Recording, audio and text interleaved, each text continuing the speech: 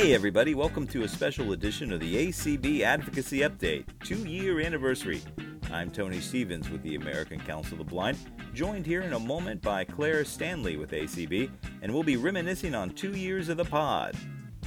Be sure to stay tuned in at the end as we share some of our original pilot episode that aired 2 years ago this week. Special thanks to our underwriting sponsors, Sprint T-Mobile.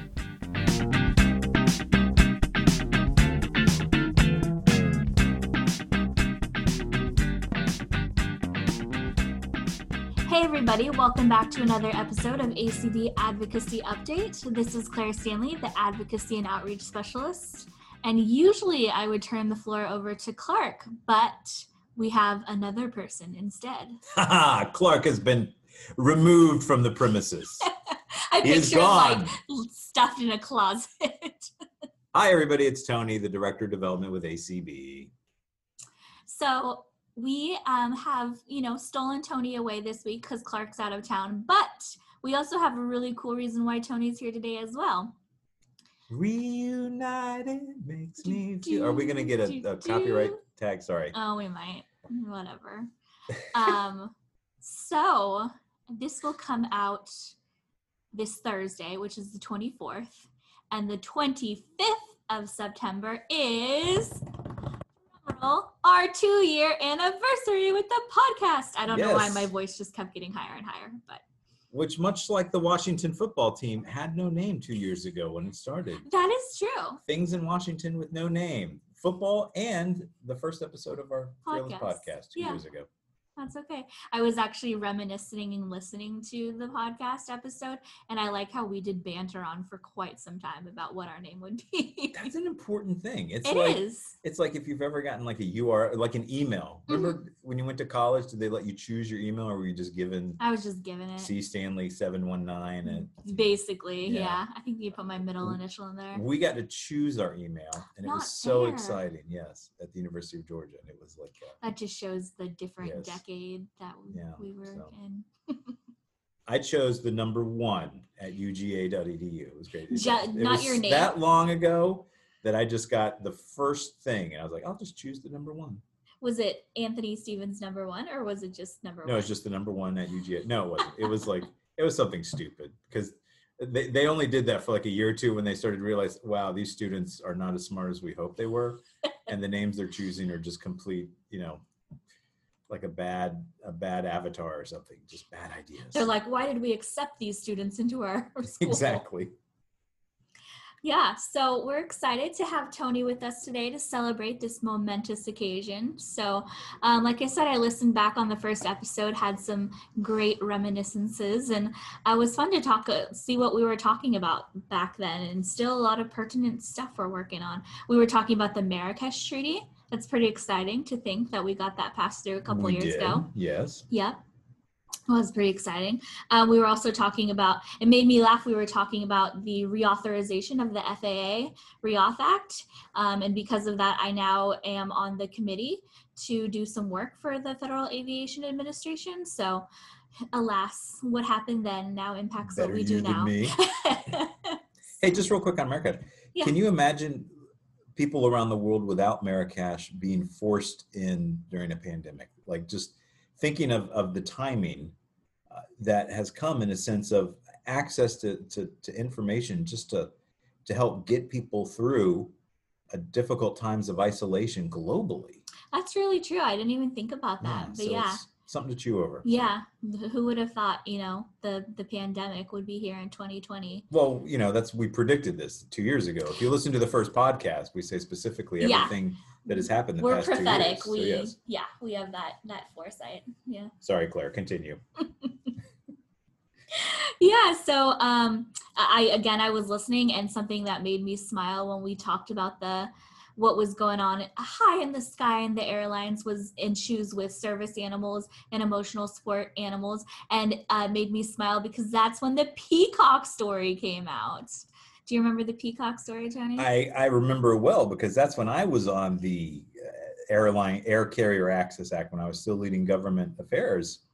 And now Peacock is an app you get to watch 30 Rock and NBC. But back then, it was people putting peacocks in wheelchairs, saying they were their emotional support peacock. How big is a peacock? Do you know? They will come up to like over your waist. Like they're kind of tall, but the thing is their feathers come up like up to your head. That's right, like their big their big plumage, right? on their tail feathers that fan out, and they are not friendly. No. No, I don't know. That's brave to take a peacock. They might as well have taken like a bobcat or something. I still want to know how they got through TSA. Were they I think it was TMZ or somebody. The whole thing was a farce. Okay. And they were trying to go, because they figured it out because they were trying to do different airlines. And it was sort of a, hey, look what we can do. We're bucking the system. Yeah. So it wasn't a legitimate. So that way I don't feel guilty if there is somebody out there with a legitimate service peacock. But apparently there was not. And they just sort of took this and said, let's see how far we can go. Ha. Yeah. And they were trying different airlines. And I think it might have been Delta, or finally one of them was like, no pate, no more peacock for you. And it was an interesting time of all kinds of interesting animals that people were trying to smuggle and putting them on the X-ray machine belts at airports. And can that do damage to it? I think it can. Right? If you send it through the X-ray? I wouldn't recommend it, so it's so they don't tell us at guide dog school, put your dog on the X-ray belt. Oh my gosh, I can't even imagine. Yes.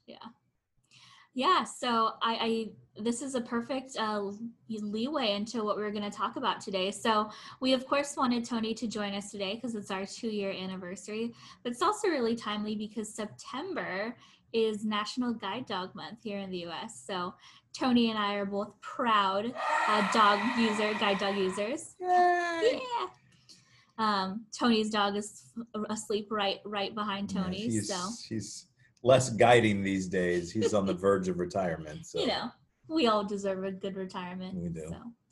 So yeah. So what is this holiday all about? I was looking it up online. It started in 2008.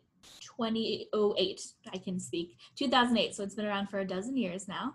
So that's pretty exciting. And it started here to promote the different guide dog schools across the country and kind of celebrate the work they've been doing on behalf of the blind and VI community.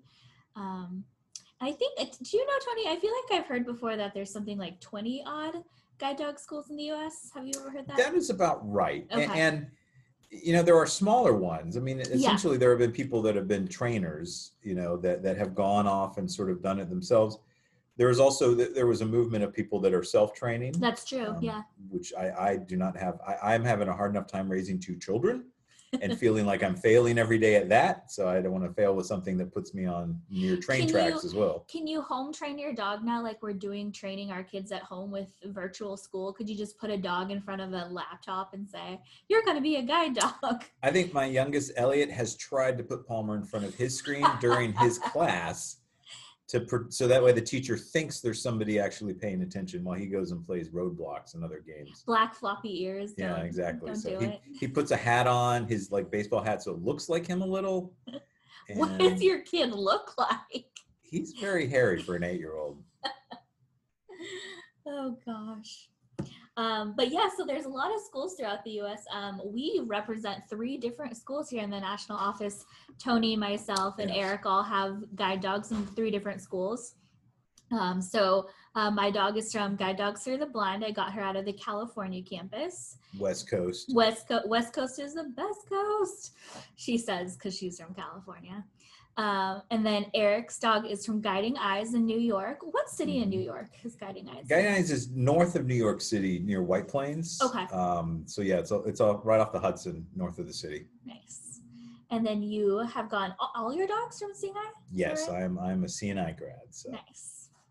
Which was the first guide dog school in 1929. Look at you, so proper, so pretentious. I love it. Yes. Now, when you guys get dogs from CNI, do you guys go into the city to do training with your dogs? We do, yeah, we do. It's sort of the, people will, based on their needs, kind of do different exercises, almost like, like in college or late high school, you get to take electives, you can kind of hone in on what your life is like. And since I live in the city and take the subway and train all the time, they try to make some extra visits into the city. But Morristown and both Guiding Eyes, a lot of the schools, a lot of the larger schools are near, because yours is near San Francisco, Exactly, right? just across You would the go bridge, into yeah. into And the yeah, we bay. did the same thing. They Yeah, assessed so what it's- our life is like, and so I of course said I need to go into San Francisco. Yeah. And I mean, some people that go will never probably step foot in a big city again. Yeah. You know, they live in rural parts of the country, but it's an exciting chance to go to Broadway with your dog and do subways and things like that. But yeah, so we, it's about 45 minutes outside Manhattan in New Jersey. Nice. Yeah. So yeah, so usually we have some awesome guests on our show. We've had over the last few months and last year, we've been really fortunate to have some great guests come and talk to us about the issues we're talking about. But I thought today, well, we're talking about guide dogs. We need not go any further than these walls of our office. Yeah, until we realized the dogs were not saying anything in the earlier recording we tried to do with it. They just stared at us. They just, yeah, and kind of yawn. Yeah. And so we needed a backup plan. So Yeah. you have us instead. Yeah, so instead of interviewing the dogs, I thought I'd interview Tony, and maybe he can throw some questions back at me. Although, apparently there are some dogs that can type, because if you go to the acbvoices.org blog, That's right. there's a couple of first person, first canine, I guess, testimonials of guide dogs. First canine. Yeah, first canine testimonials of some guide dogs out there and what their life is like with their handlers. Now, a lot of people, when we talk on behalf of our dog, we have like a voice for a dog. Does Palmer have a voice? Usually it's like this. That's about the only word he really knows how to say. Just a big sigh. Yeah, his big brown eyes and bushy eyebrows kind of Oh. roll, and it's a sigh. That's all I've ever heard him actually Palmer. say. Cool. Well, so how many years have you been a Seeing Eye user? I got my first, and I love all guide dog schools. We are not a We are non-partisan. preferring one. I feel yes. like because we made I did my bougie bourgeois voice of. As we said, we Seeing have Eye. 3 different schools Yeah, represented. so please no hate mail, everybody. If you do, you can send it to Claire Stanley at care of C/O. But no, I got my first dog in May 1994. Oh my goodness, yes. I just thought of the Do you moment want I to got know the dog. how old I was in 1994? I'd rather not, but I Okay. guess I'm about to find out. Well, I was born in May, so in 94, I would have been almost exactly 6 years old. Oh, well, that's good. I thought you were going to say like 2. So. And I was thinking. I know. But no, it was actually a funny story. So, you know, I don't know if they do this at GDB. Is that how they say GDB, it? yeah. GDB. Yeah. GDB, you Um, know me. Yeah. So West Coast. But they do this like reveal where you get the dog, right? Mhm. And so they kind of do like Juno trainings where they take you around and they see what you're getting, you know, and they have their dogs and then they match you up, and it's like this matchmaker. Make me Yeah, a match. match. Oh, and- copyright, yeah. Yeah. Great. Now we have. Anyway, so you know, and they bring me into a room, and they said his name was Quint, like the mad sailor in Jaws. Nice. He was a German Shepherd, Perfect. and they're like, "All right, so here's your leash, and now call Quint to you now." And so I called him, and he came, and I got so excited, I forgot to put the leash on the dog. Because that was the idea. You would Yep. ceremoniously clip the leash the leash, on, yep. and then so Quint took advantage of that moment and bolted out the door. And what See was ya. bad was there was another dog named Joey that was a black lab. He didn't graduate because he ate a bed while he was there. While Dan, his handler, was in the shower, and came out, and Aw. Joey was literally eating a mattress, which was more like a shark than Quint was. And so Joey was still tied to a chair. So Joey got excited to see his best friend just run out Yeah. the door. So he went chasing after him with the chair tied to him.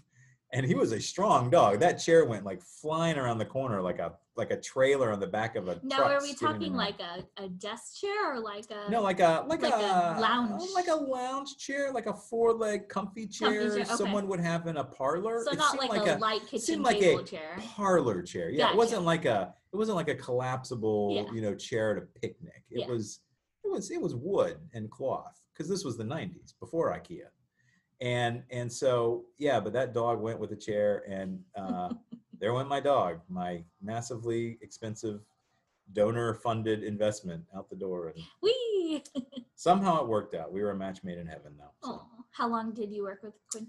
Till I worked with Quint, he unfortunately started to get hip dysplasia early on, so he only went about 7 years. Okay, that's a good And long then time. got Though. hip dysplasia. Yeah, when we worked, I mean, he worked. He was all my dogs. I've really worked.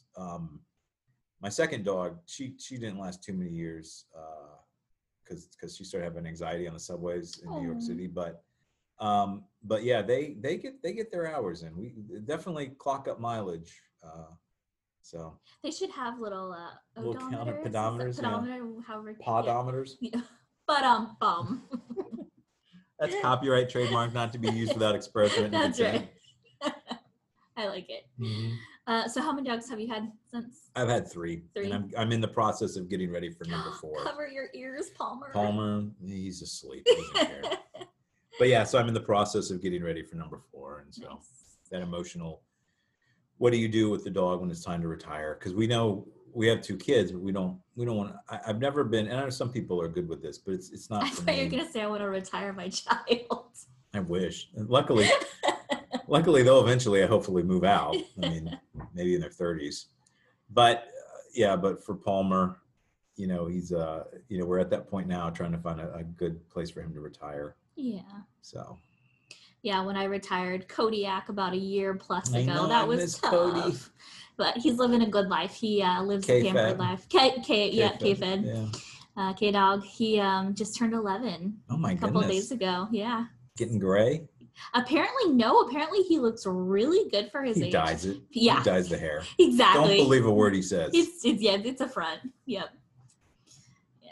So. I was taking his handle at the L'Oreal counter at a CVS or something. Oh, I love it. Yeah. So, did you say you're going to try to get a German Shepherd again this time? I am open. I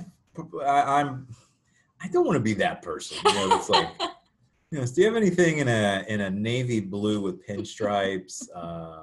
Has to match my outfit. Yeah, anything.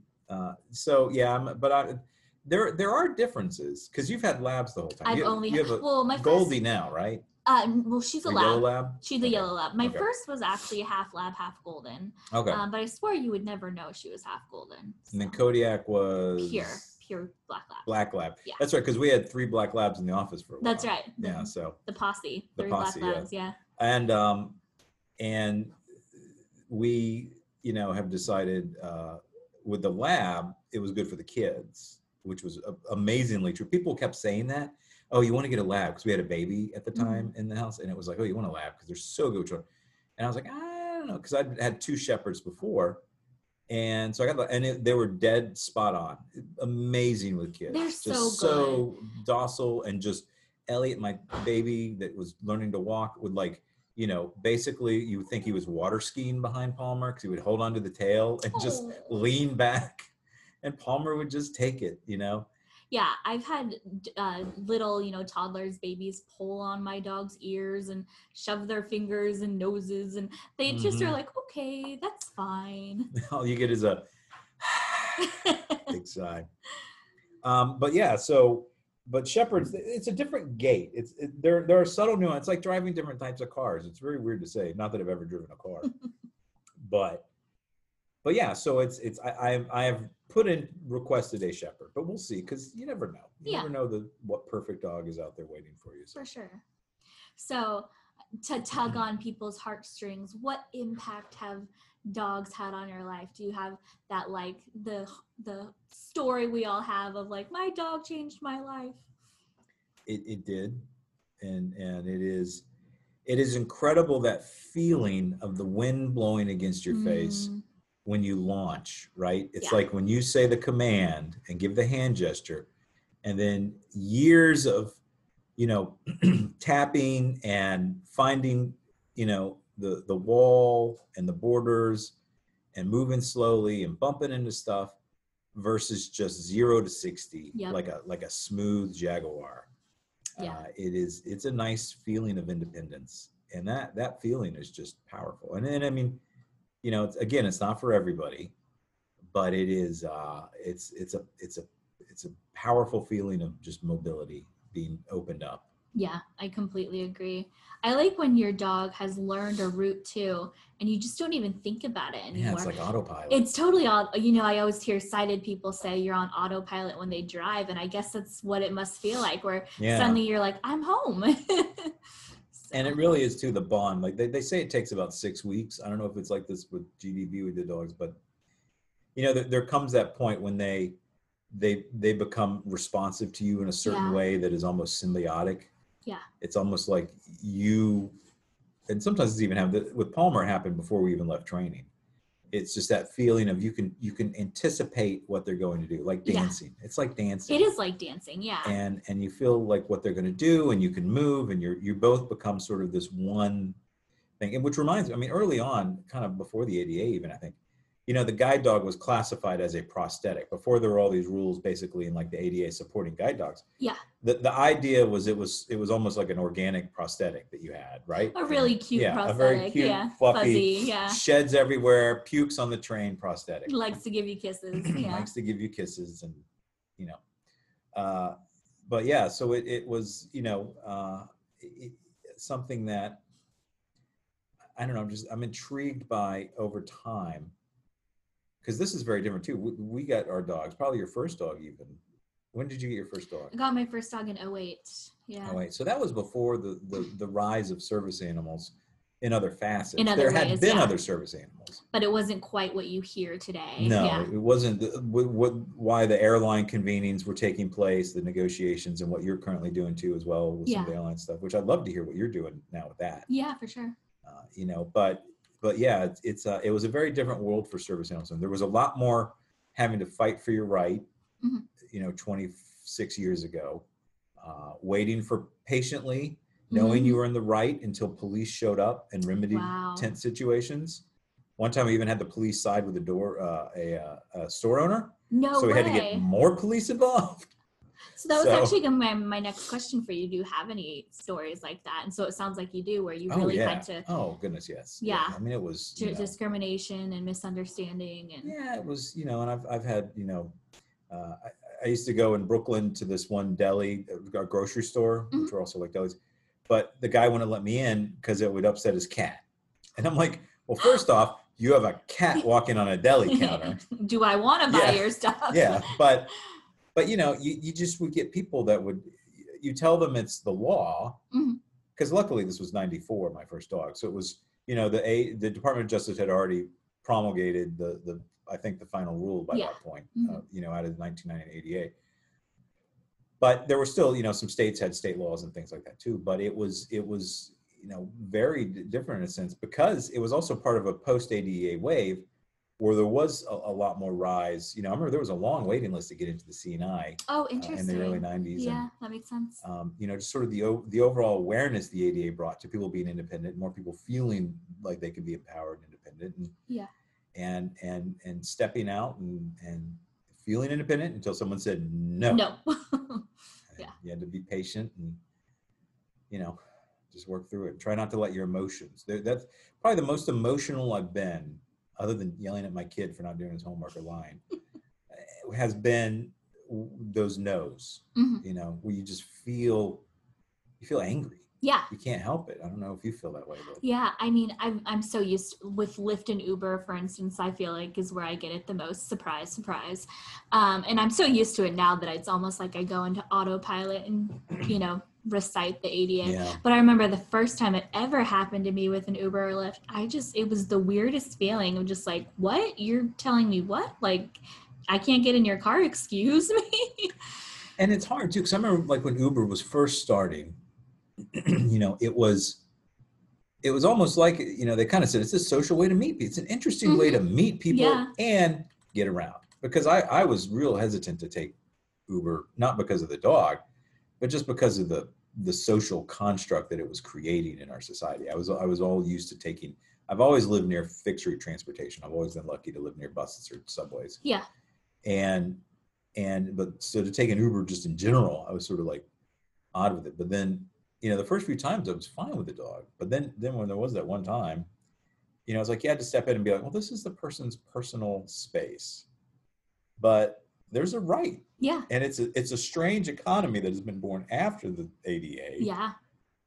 That, I'm sure the founder of Uber and Lyft didn't think about. Yeah. I mean, who would ever think but about it's us. a reality Yeah. that, and it's, Yeah, the weirdest for me was I did study abroad in college and I went to England. And now granted, England does have laws that allow for service animals. Mhm. But because I'm, this little American, I didn't feel like I had the authority or the weight or the expertise to say, this is what the law is, you can't deny me service. And so I went into or tried to go into a restaurant.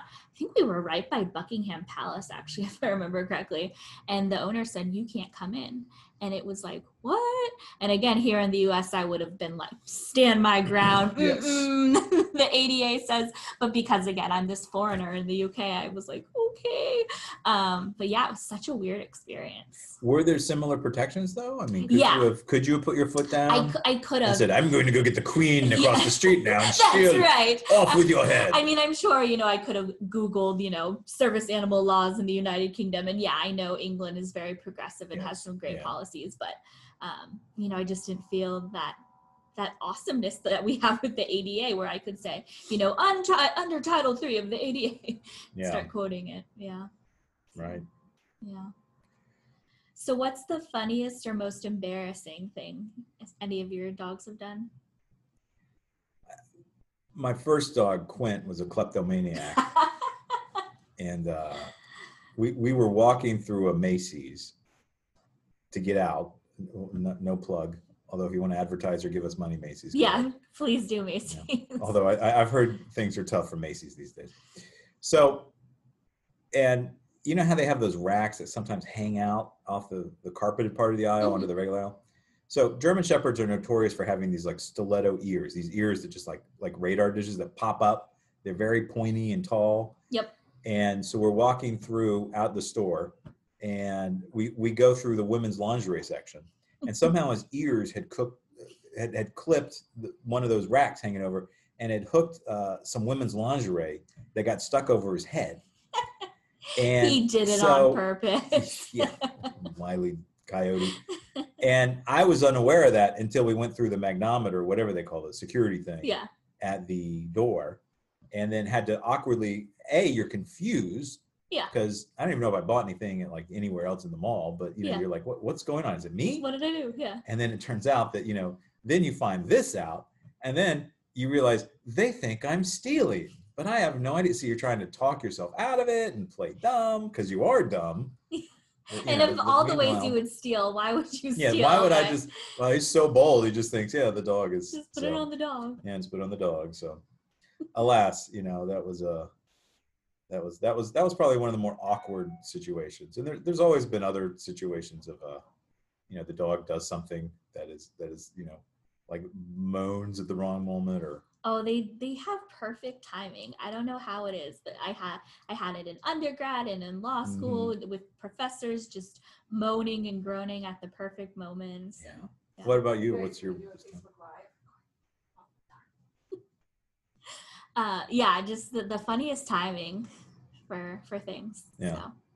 Well, what was your funny moment?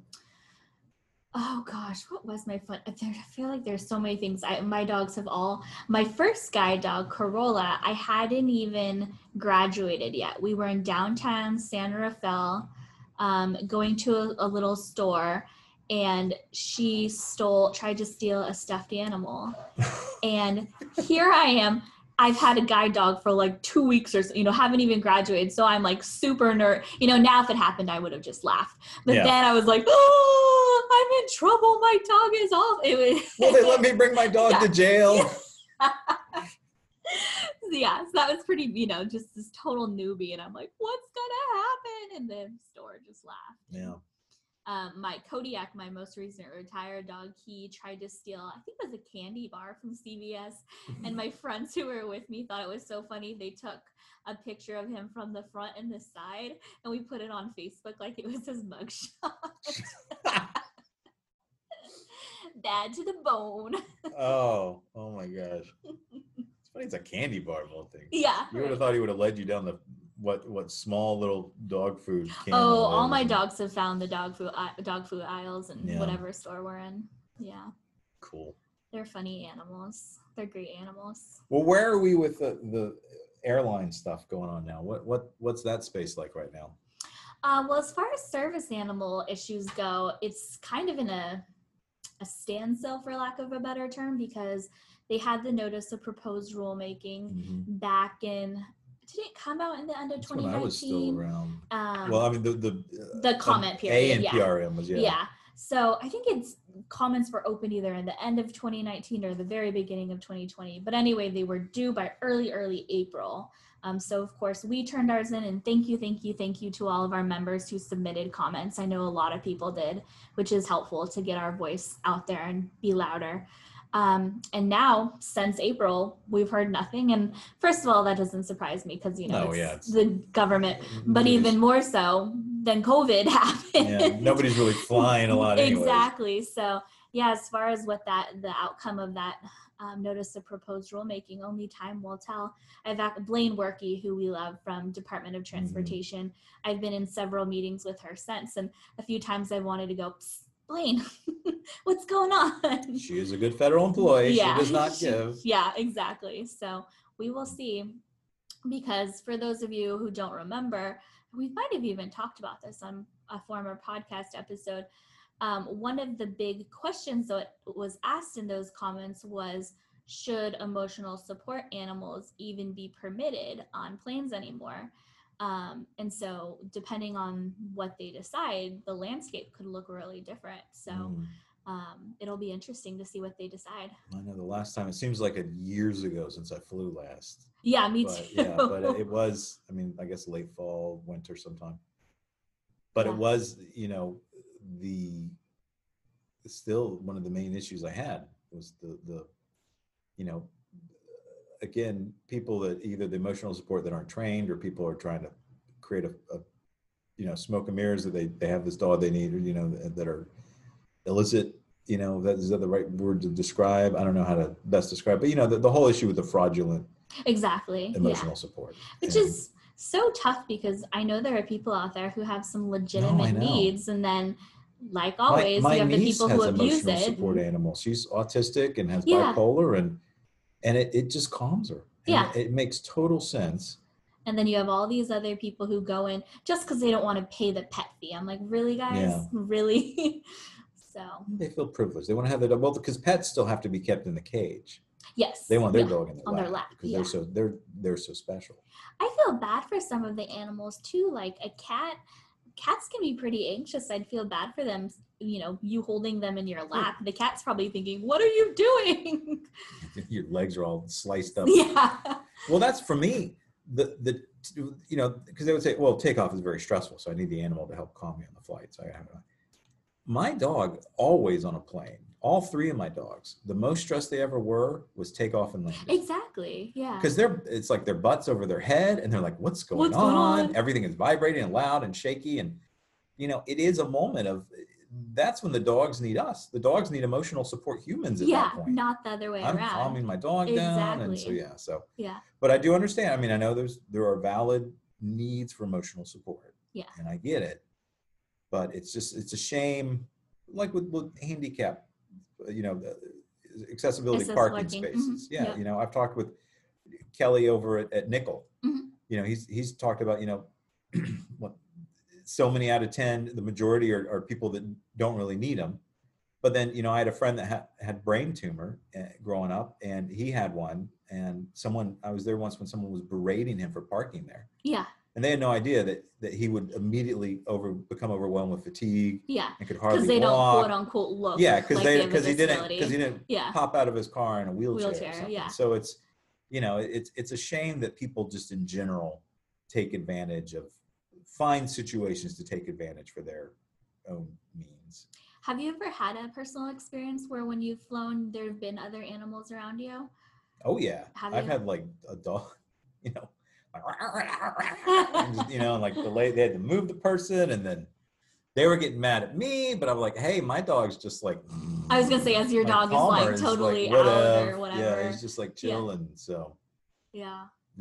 I flew once, maybe last year, going home for the holidays.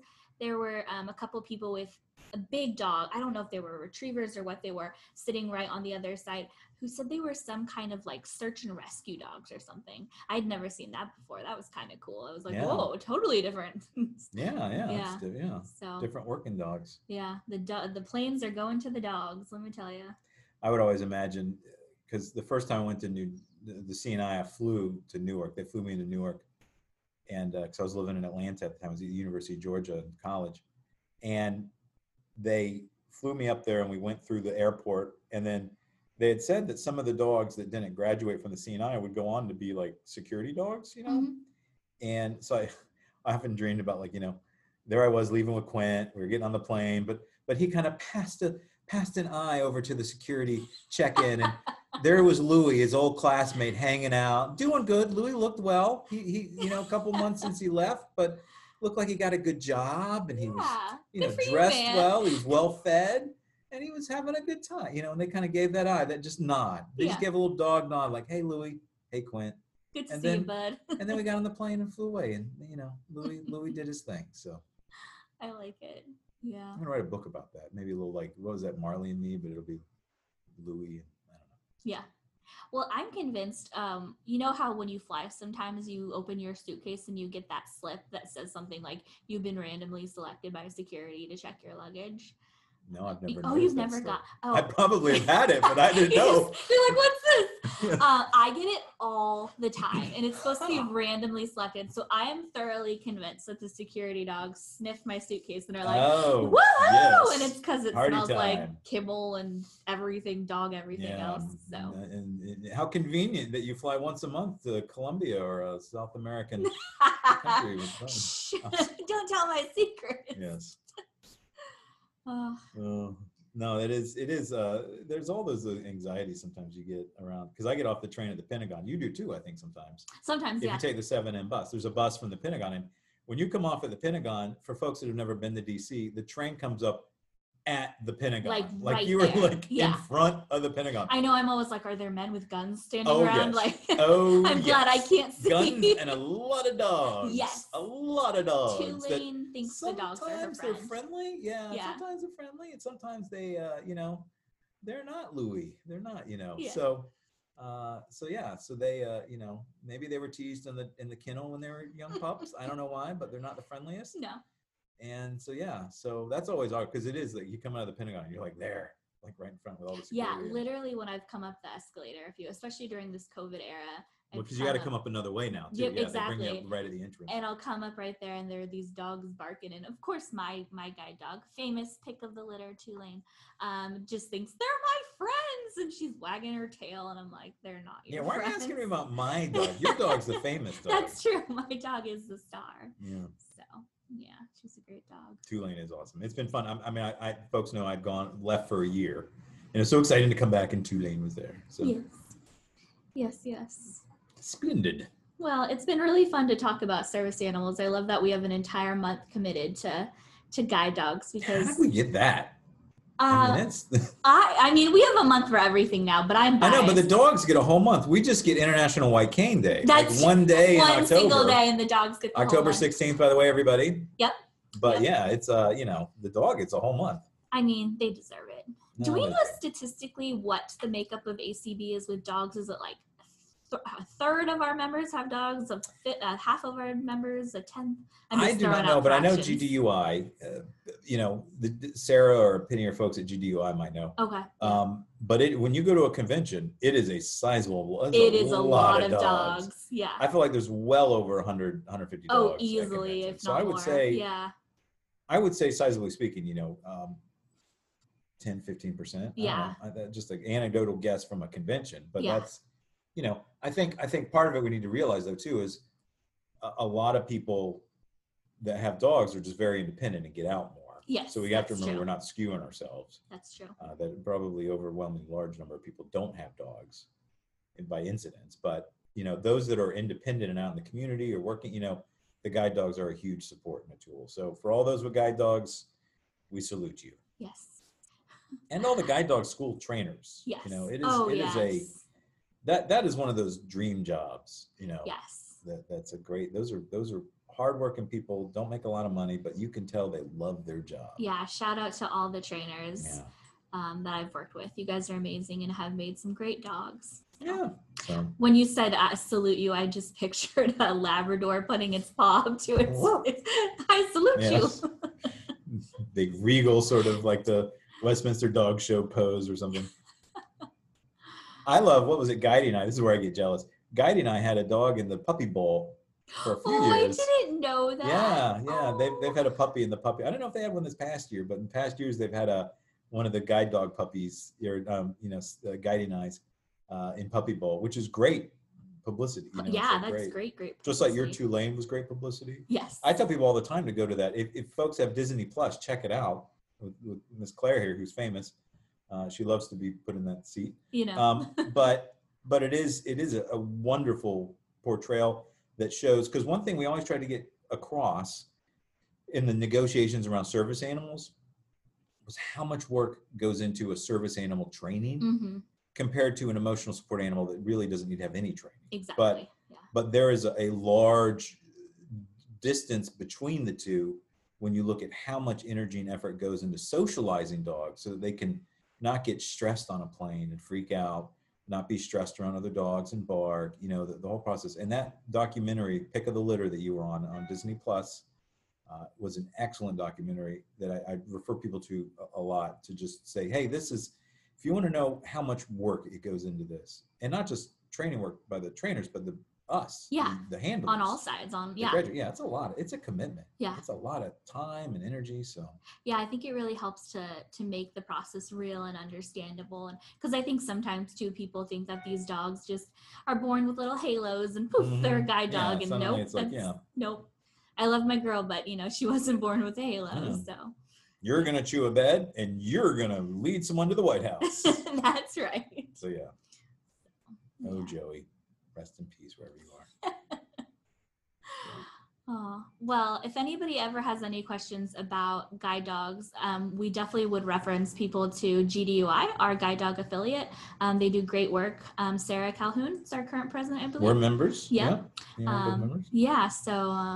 So definitely reach out to GDUI. They can answer any or all of your questions. They have a great newsletter and can tell you all about the rights of a guide dog user. So definitely a great resource. Right on. And I am so excited that for 2 years, when we stumbled at the end of a podcast, it was like, so what do we say at the end? How do we end this? What do we say? We say, keep advocating.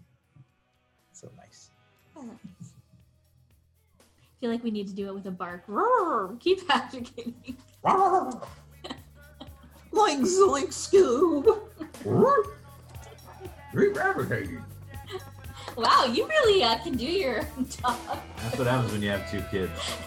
Bye, everybody. Welcome to the American Council of the Blind's Advocacy Update for the week of September 24th, 2018.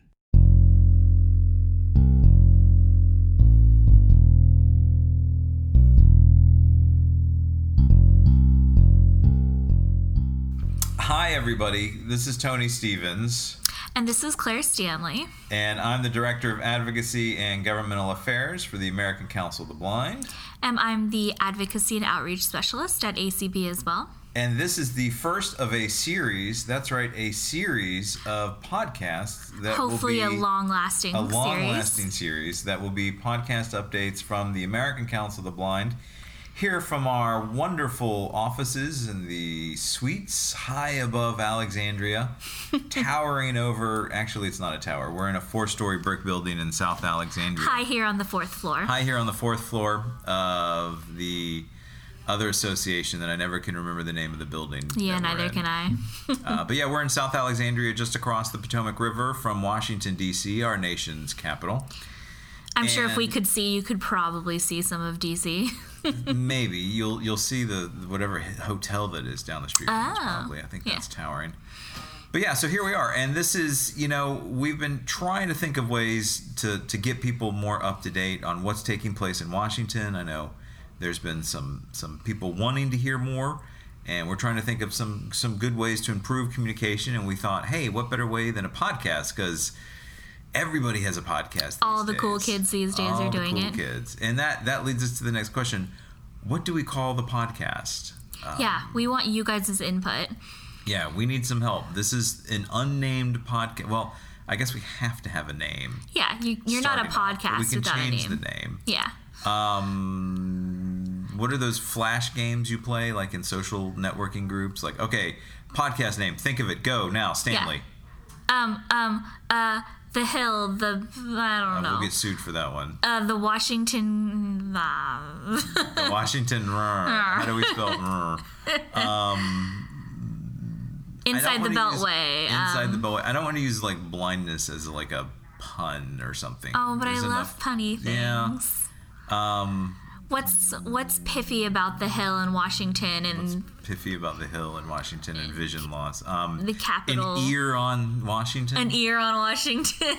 Instead of an eye on Washington. I like it. How does that sound? I like it. Ear on DC. Ear on Washington. What's an acronym with DC? You can do the ear something. On DC. The something EDC. capital. EDC. We could spend the whole podcast just trying to So think basically, of you hear how we can't think of anything, so we need suggestions. We do need suggestions. I think when we set this up, there's going to be a ability to send in emails or chat messages or however the technology works. So send us ideas. You can email your suggestion to advocacy@acb.org. If you have a name for the podcast, again, advocacy@acb.org.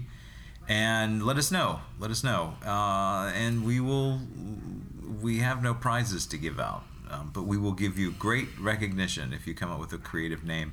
Otherwise, we'll just put our heads together, and when there's episode number 2, that will have a name, and we will get it set up. Lord willing, we will think of something. So what's taking place in Washington, D.C.? We are in the throes of September. We are very close to the end of a fiscal year for the federal government. Yep. The government, for folks that don't know, operates on an October 1st to September 30th calendar. So all those taxpayer dollars are put in little bags with dollar signs. Oh, I hope and they're stored. True. And then come October 1st, they start passing the bags around, and federal government gets its money. That is if Congress passes a budget. Dun, dun, dun. We are at that point where we do not have a full budget for appropriations and spending for the 2019 fiscal year that'll begin October 1st. Mm-hmm. So, we very well can move into what's called a continuing resolution. Or a CR for those who know. For those keeping record. Mm-hmm. And the CR is kind of Washington speak. Usually they will pass short-term budget spending, which a continuing resolution means we're spending what we have been spending before. It's level spending, not an increase, not a decrease.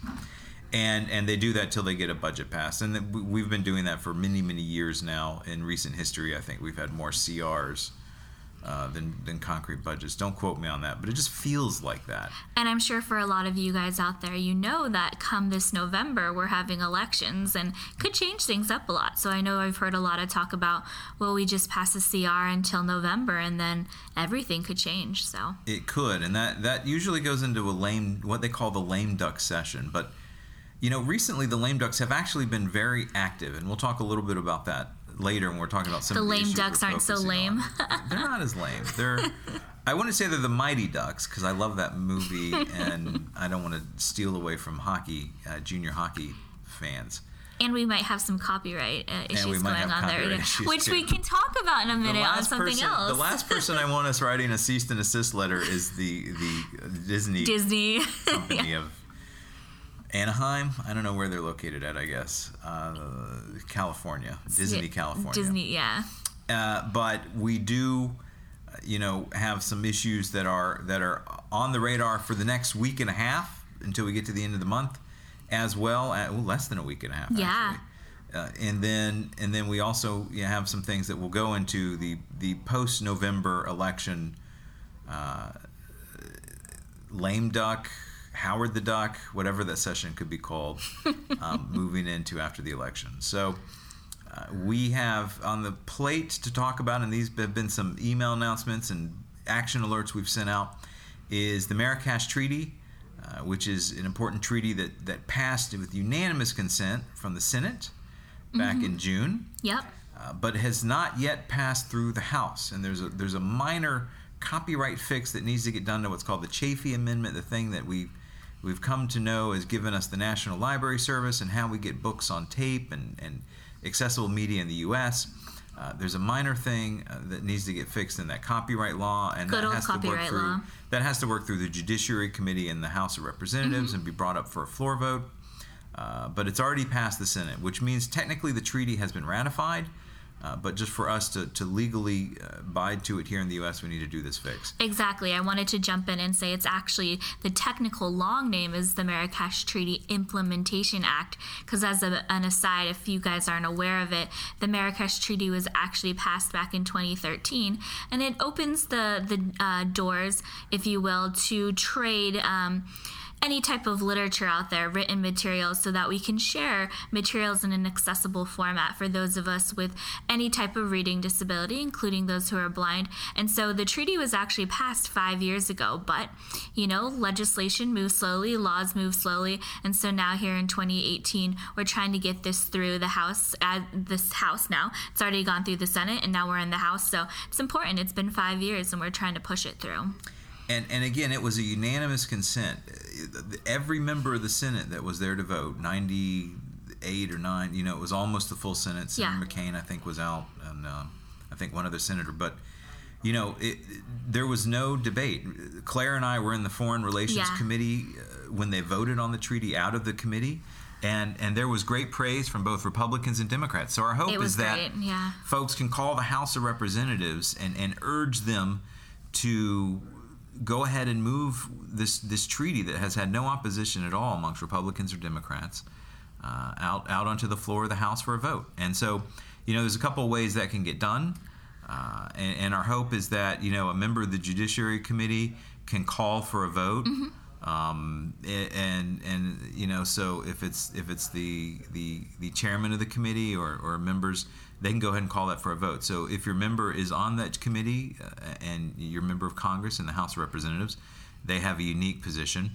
But two, if we can just show the Speaker of the House that there's unanimous consent in the House as well, they can bring it up for a vote as well up on the House. So we encourage everybody to do your part and go and check it out.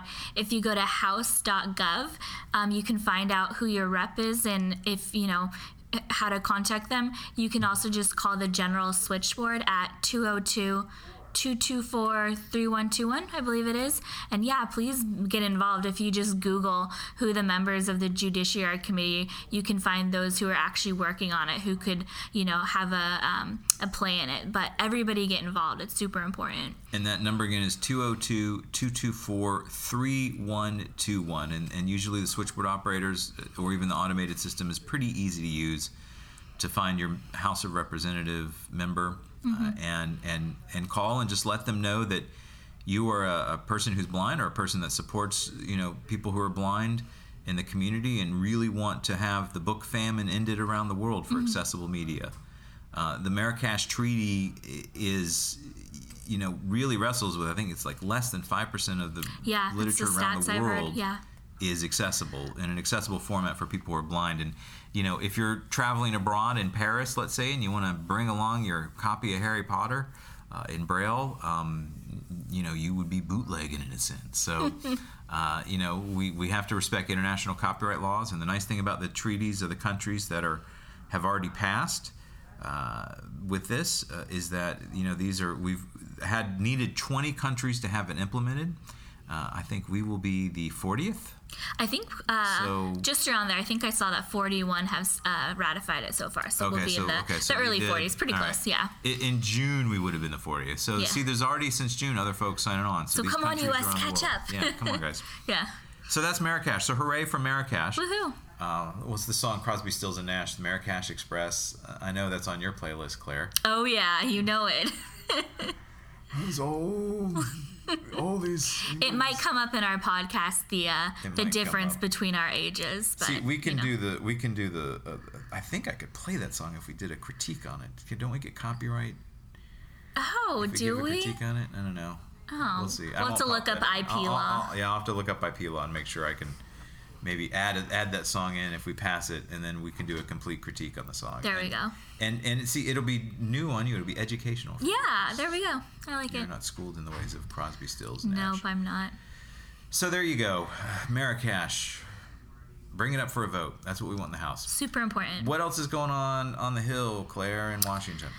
We've got a lot of stuff going on with I always get this wrong, the FAA, the Federal Aviation Administration. Thank you. I always miss the aviation Yeah. as one of the A's. Thank you. The thing that lets our airports still have, flight controllers and air traffic controllers and the things for the airport, that gets reauthorized, for spending measures.